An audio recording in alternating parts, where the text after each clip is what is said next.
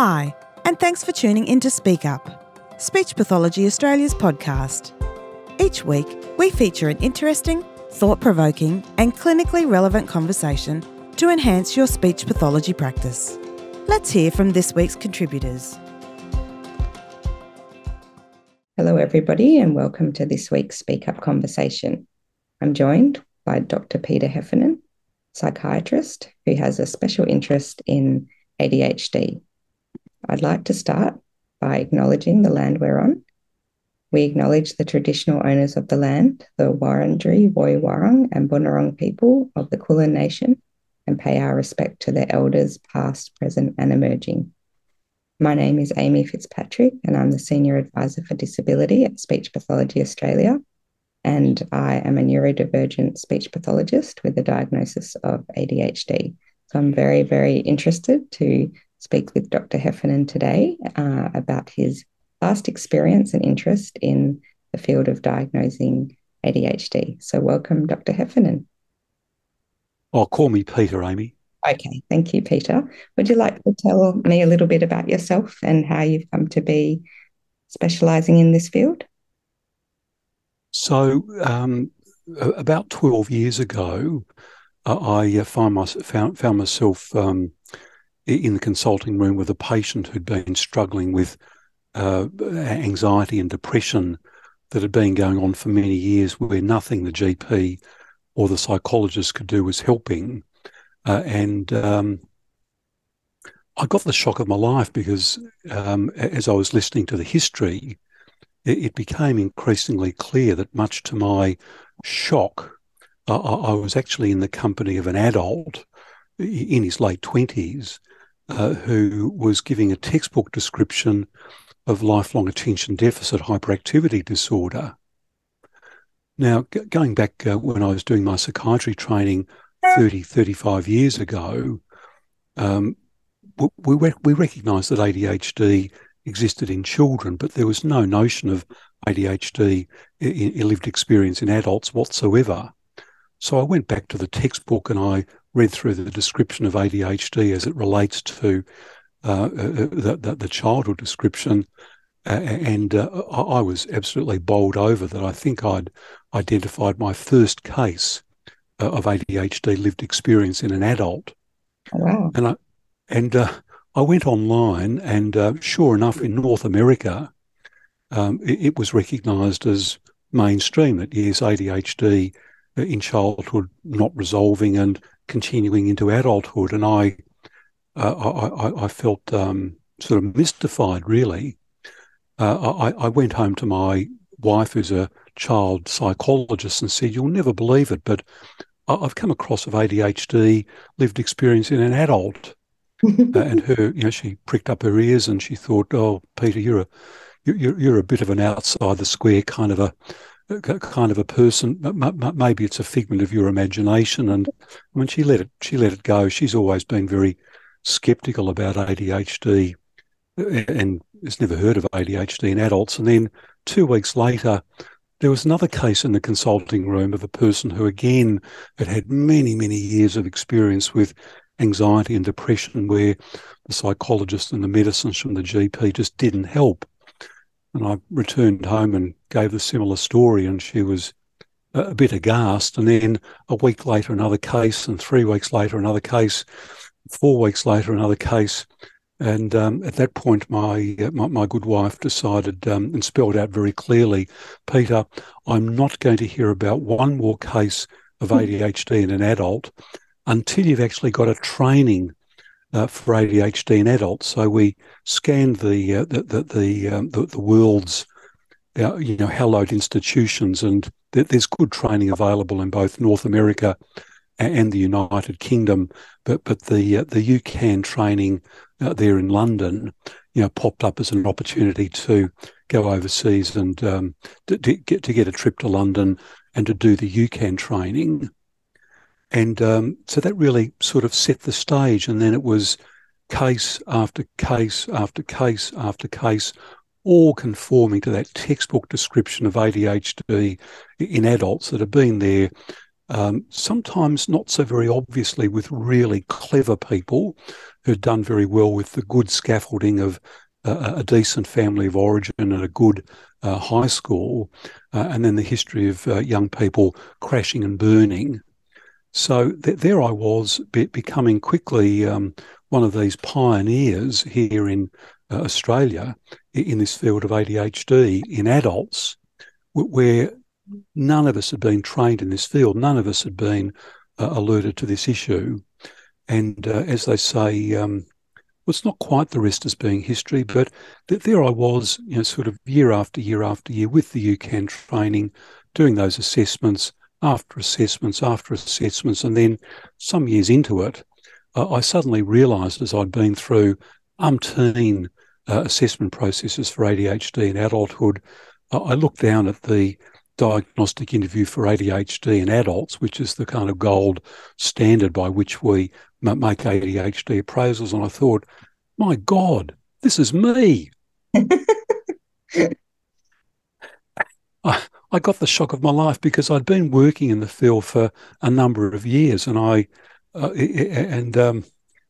put that discovery to my wife, and she nodded her head and said, "Yes, that explains a heck of a lot."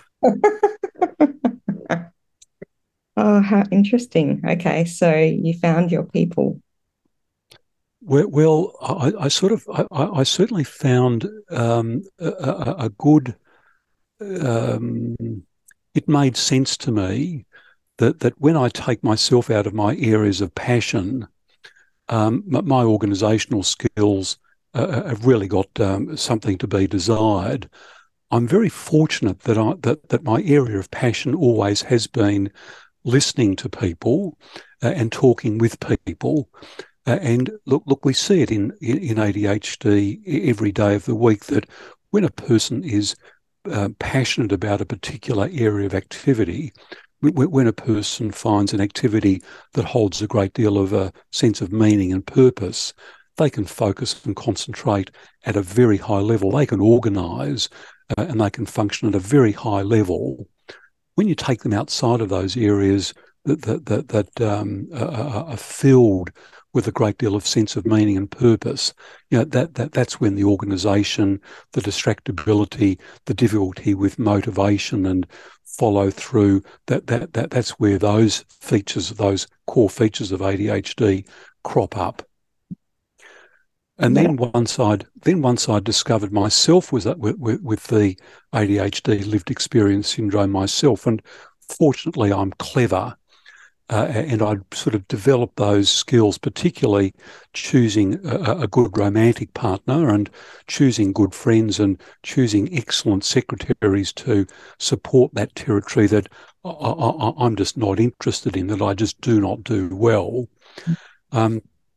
Then there was the discovery, there's an extended member of the family with ADHD lived experience, and there's another one, and there's another one, and there's another one. And before I knew it, when I was writing out the genogram of my extended family, it made such a lot of sense of where the impairments were so very obvious in my grandparents' generation. It made sense of where the impairments were in the others, in the extended family network. It's been a stopping. It's been it's such a ridiculous experience, really. I just wanted to pick up on something you said that has also stuck with me since you mentioned it to me a while ago, is that masking effect, I guess, of having a normal to high IQ, and how that helps you coast through primary school and to some extent high school, and then perhaps the wheels fall off a bit, and how that might lead to a lot of people not being diagnosed until much later. Can you tell me a little bit more about how that would happen? So I think what's happening there is that if you're lucky and you're clever, you can actually develop those skills that the ADHD coaching professions, that the speech pathologists and the occupational therapists and the clinical psychologists are very active in facilitating ADHD lived experience people to develop.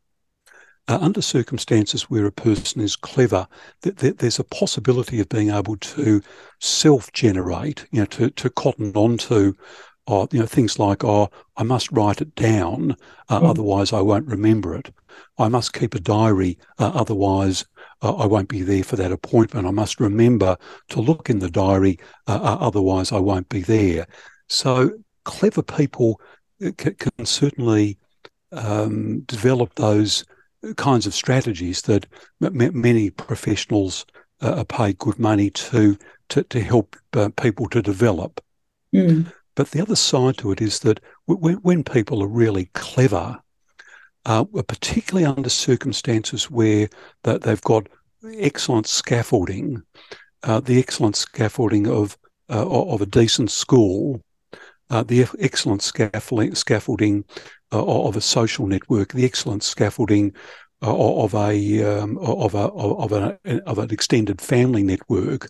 When they've got that effective scaffolding in their childhood and teenage years, they can very often thrive. When they hold meaning in the minds of the teachers that are paying personal attention to that particular student.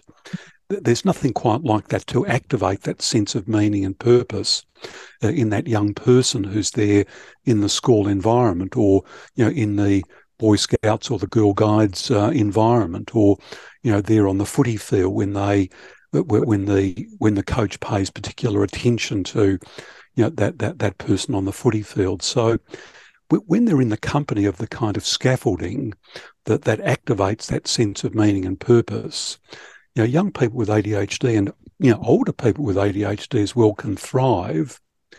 It's when that scaffolding, for whatever reason, fades. So in my own experience, I had very good quality schooling scaffolding. And then when I moved across to university, and I distinctly remember it there in 1974, where lecturers and tutors, professors couldn't care whether I had a pulse or not. I just had no sense of meaning being activated within me, by the academic organisation, and as a result, there I was dragging myself down to student counselling year after year after year, saying, "Oh, look, I'm obviously the dummy. Oh, obviously medicine's not for me. Oh, obviously these exams are too hard. Oh, obviously I need to go off and do an arts degree." And I'd get a pat on the head for a few sessions and I'd get back to it, and there I'd be in the next year. And fortunately, when I moved into my psychiatry term as a medical student, I absolutely loved it. I fell in love with the Professor Richard Ball, who was there at St Vincent's Hospital at the time. I thought he was fantastic and he was so inspiring. I've got a particular knack for concepts. I get really interested and get really enthused in pattern recognition. Mm-hmm. And much of medicine's pattern recognition. At that time, such a lot of psychiatry was pattern recognition rather than the rote learning that is required in every other branch of medicine. So I fell in love with psychiatry. And surprise, surprise, here I am, 45 years down the track, specialising in ADHD. Interesting. Okay, so you mentioned a little bit about speech pathologists being useful in the coaching side of people with lived experience of ADHD, and you and I have talked about how the speech pathologist brings a really valuable role in the team of diagnosing ADHD.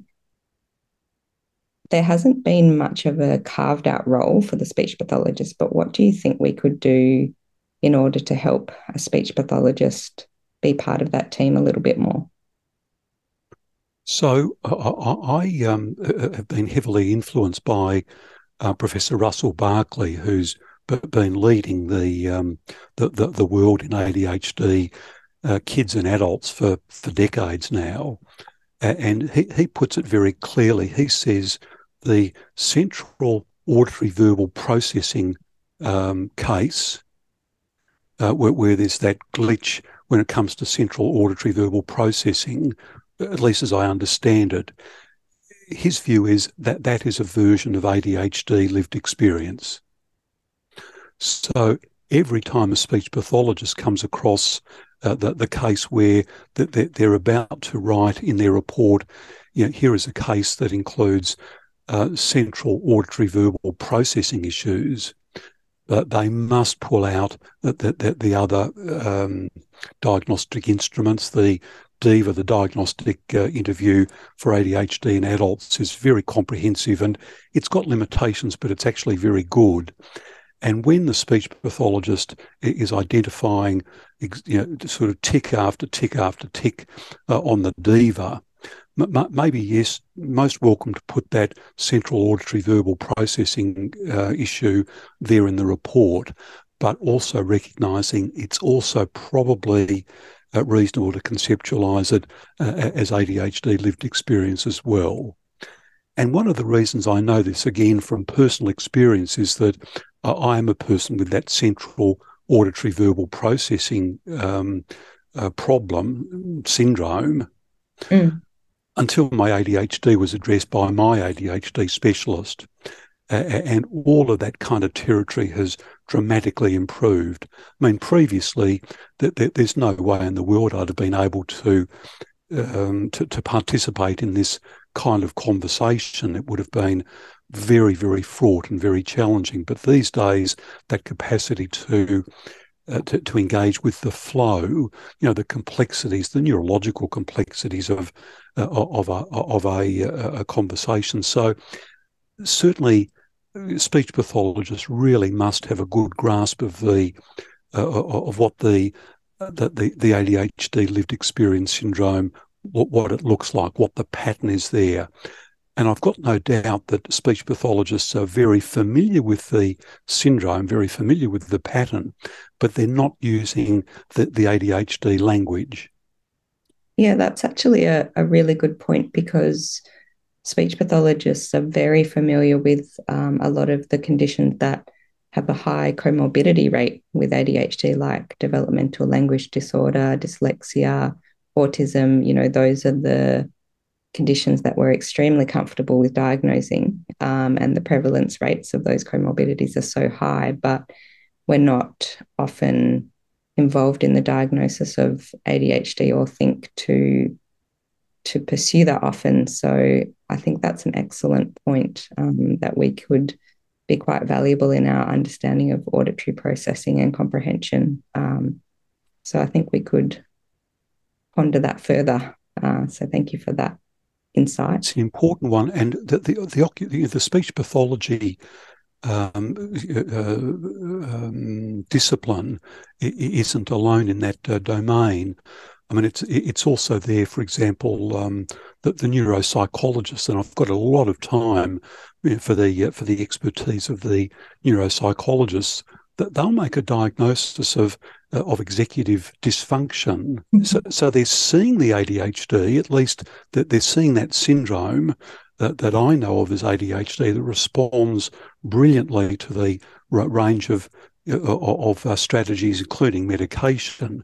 They're seeing it, that they're identifying the syndrome, but what they're not doing is they're not following through with the referrals across to a psychiatrist or a developmental paediatrician who has the expertise, particularly those expertise in the psychopharmacology.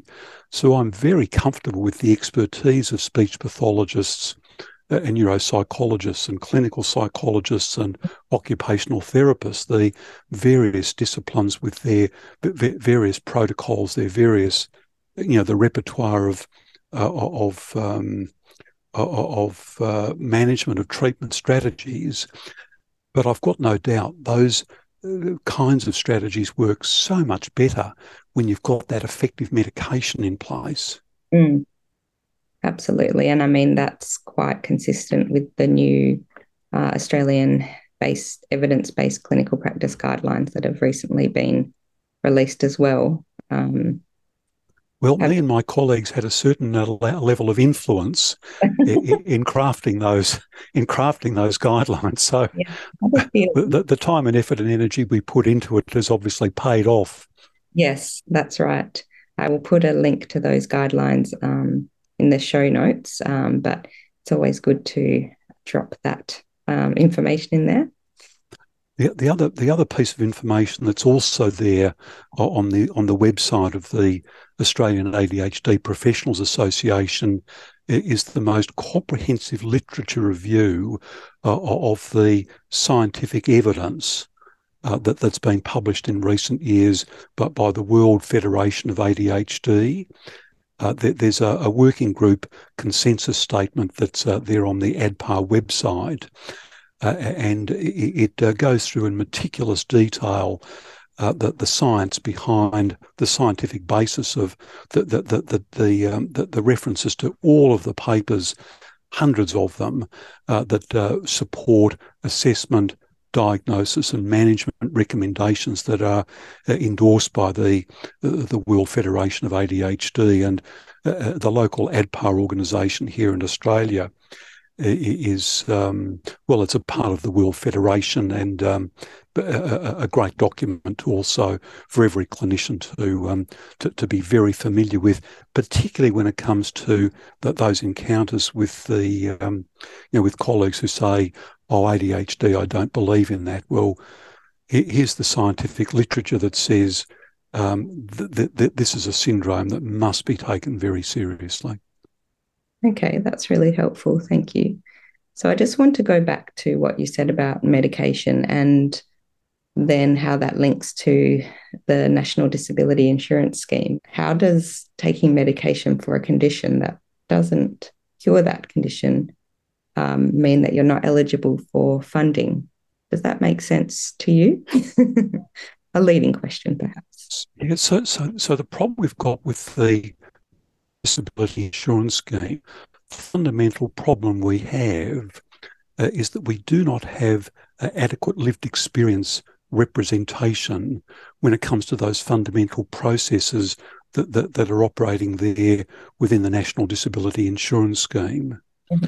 What we really need is the lived experience experts in the field of disability to be providing that all-important process of education to the public servants who are charged with the task of administering the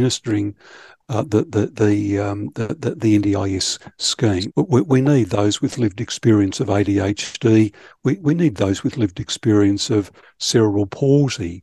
We need lived experience of those with spina bifida.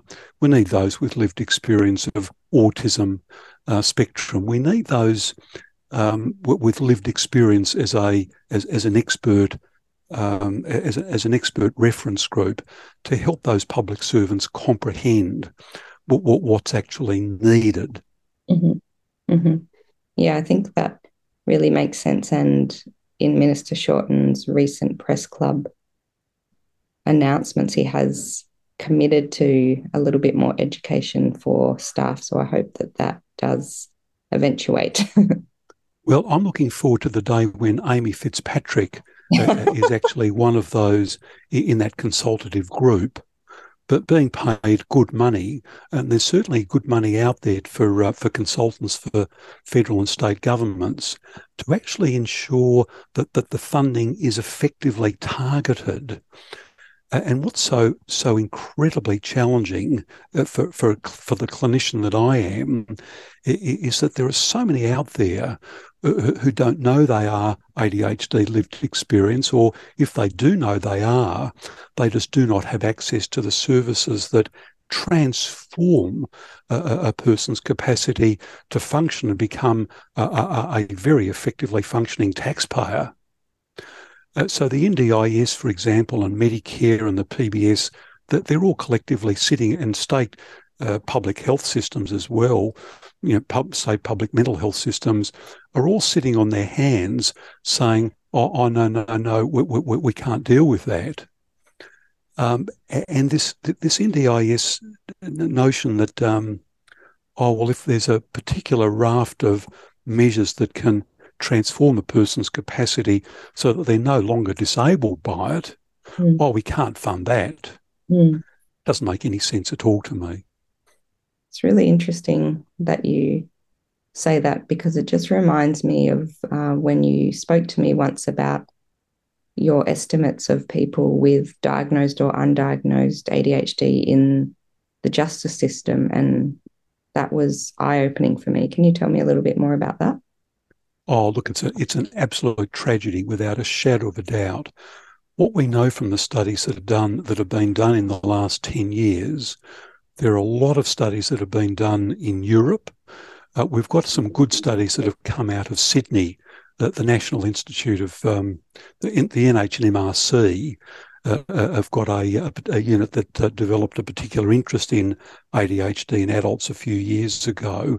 And we're looking at rates of something in the order of 40 to 50% of those who are in prison as long-term prisoners are ADHD, not diagnosed, and in the corrections system, of course, never treated.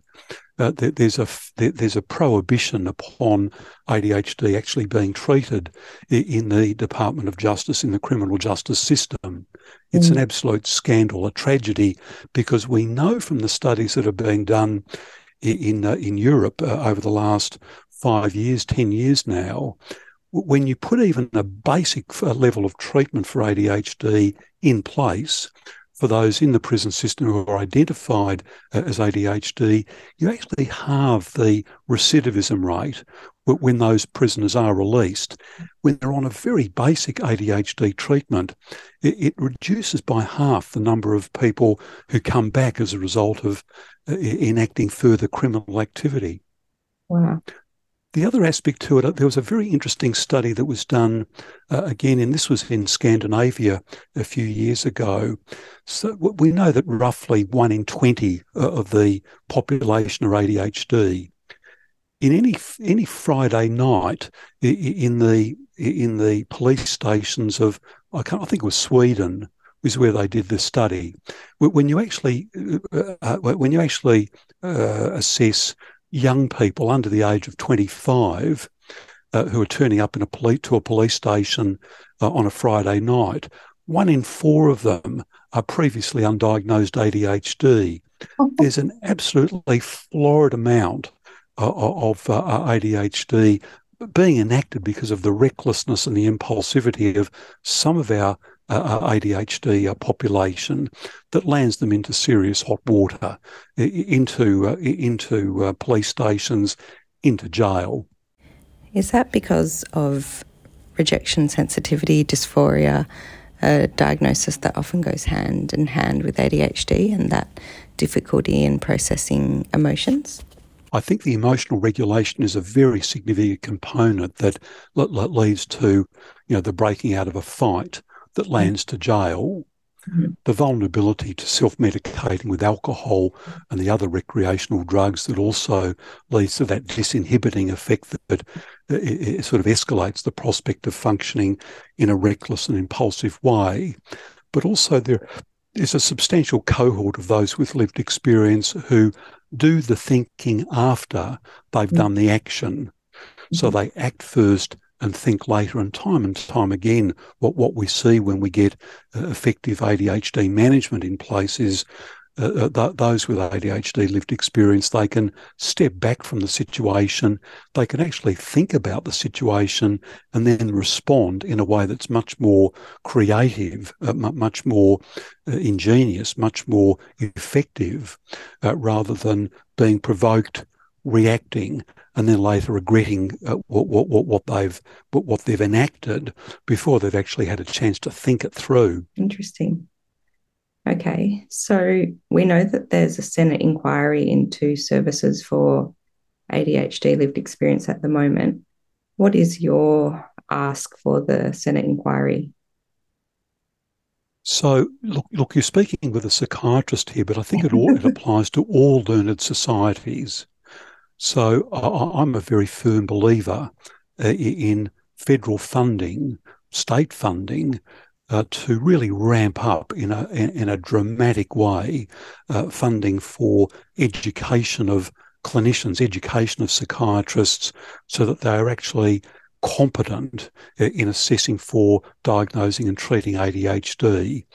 what we're stuck with at the moment is a tiny fragment of the consultant psychiatrist, population of around 3,500 in Australia and New Zealand. A very small proportion have actually completed the training that I've been rolling out over the last couple of years. At last count, we've got 160 who have completed the training that I offer, all privately funded by those psychiatrists themselves. In the ADHD, the College of Psychiatry ADHD committee, we are very firmly committed and have been since we started this worthy venture about 3 years ago, of seeing what we can do to really ramp up the education for our registrars, our trainees in psychiatry. We've been passionate about, and I know that our ADHD committee is passionate about ensuring that public mental health is actually providing excellent quality services for those with ADHD lived experience. So there really needs to be that funding at every level for consultant psychiatrists to have that training, to develop those, to have that experience and expertise. And it equally applies to every learned society, whether that's speech pathologists, occupational therapists, clinical psychologists, neuropsychologists. We've got that whole raft of disciplines that have traditionally been, represented within the multidisciplinary mental health psychological medicine team. All of our learned societies must be provided funding to ramp up the training in this field, because so many of those with ADHD lived experience need to be there in the clinician's consulting room. Many of them these days can't afford it, and many who can afford it run the risk of seeing a clinician who's not familiar with the principles of assessment, diagnosis, let alone implementing the management strategies.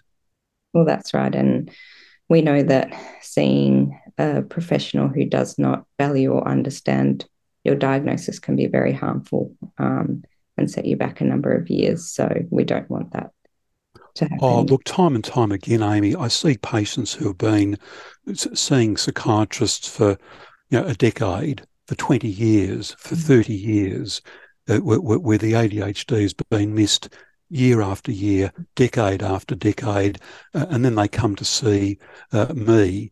And the reason that things have not dramatically improved with the treatment for the anxiety or the depression or the bipolar disorder or the post-traumatic stress disorder or any number of mental health conditions that have been diagnosed by others is because that vitally important piece of the jigsaw puzzle has never been recognised and never addressed. And the level of suffering that's there in our community because ADHD isn't being diagnosed, isn't being addressed, the amount of suffering.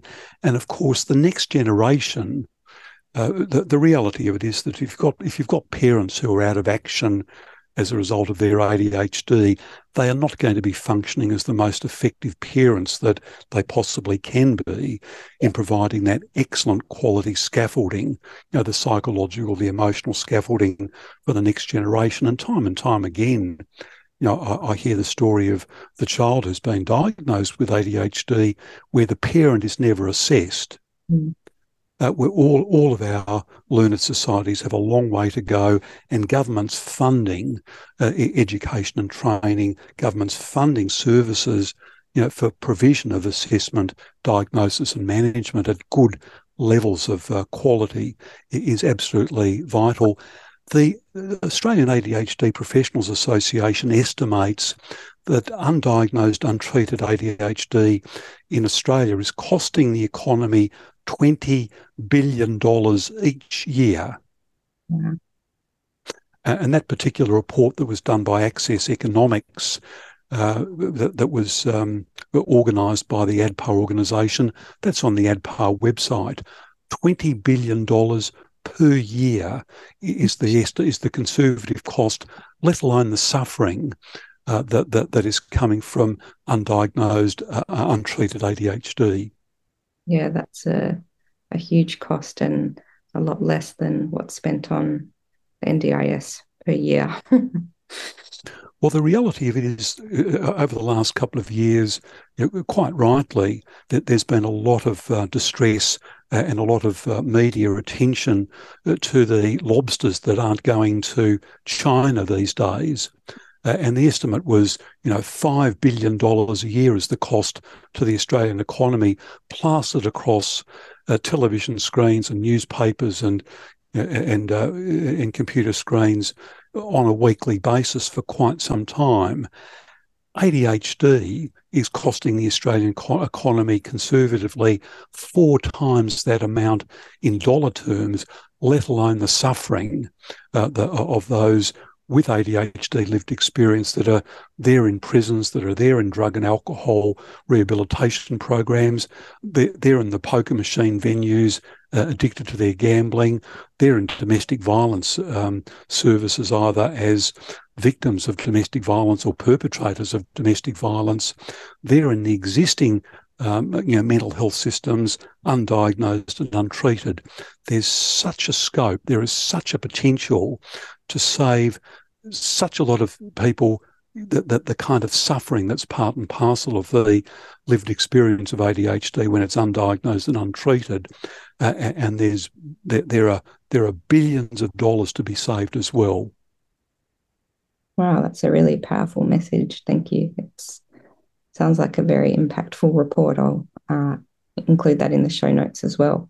Sounds like you have I think that report we've done our best to make friends of Bill Shorten with that report, saying, Bill, we've got a $20 billion we've got a $20 billion pot of gold here.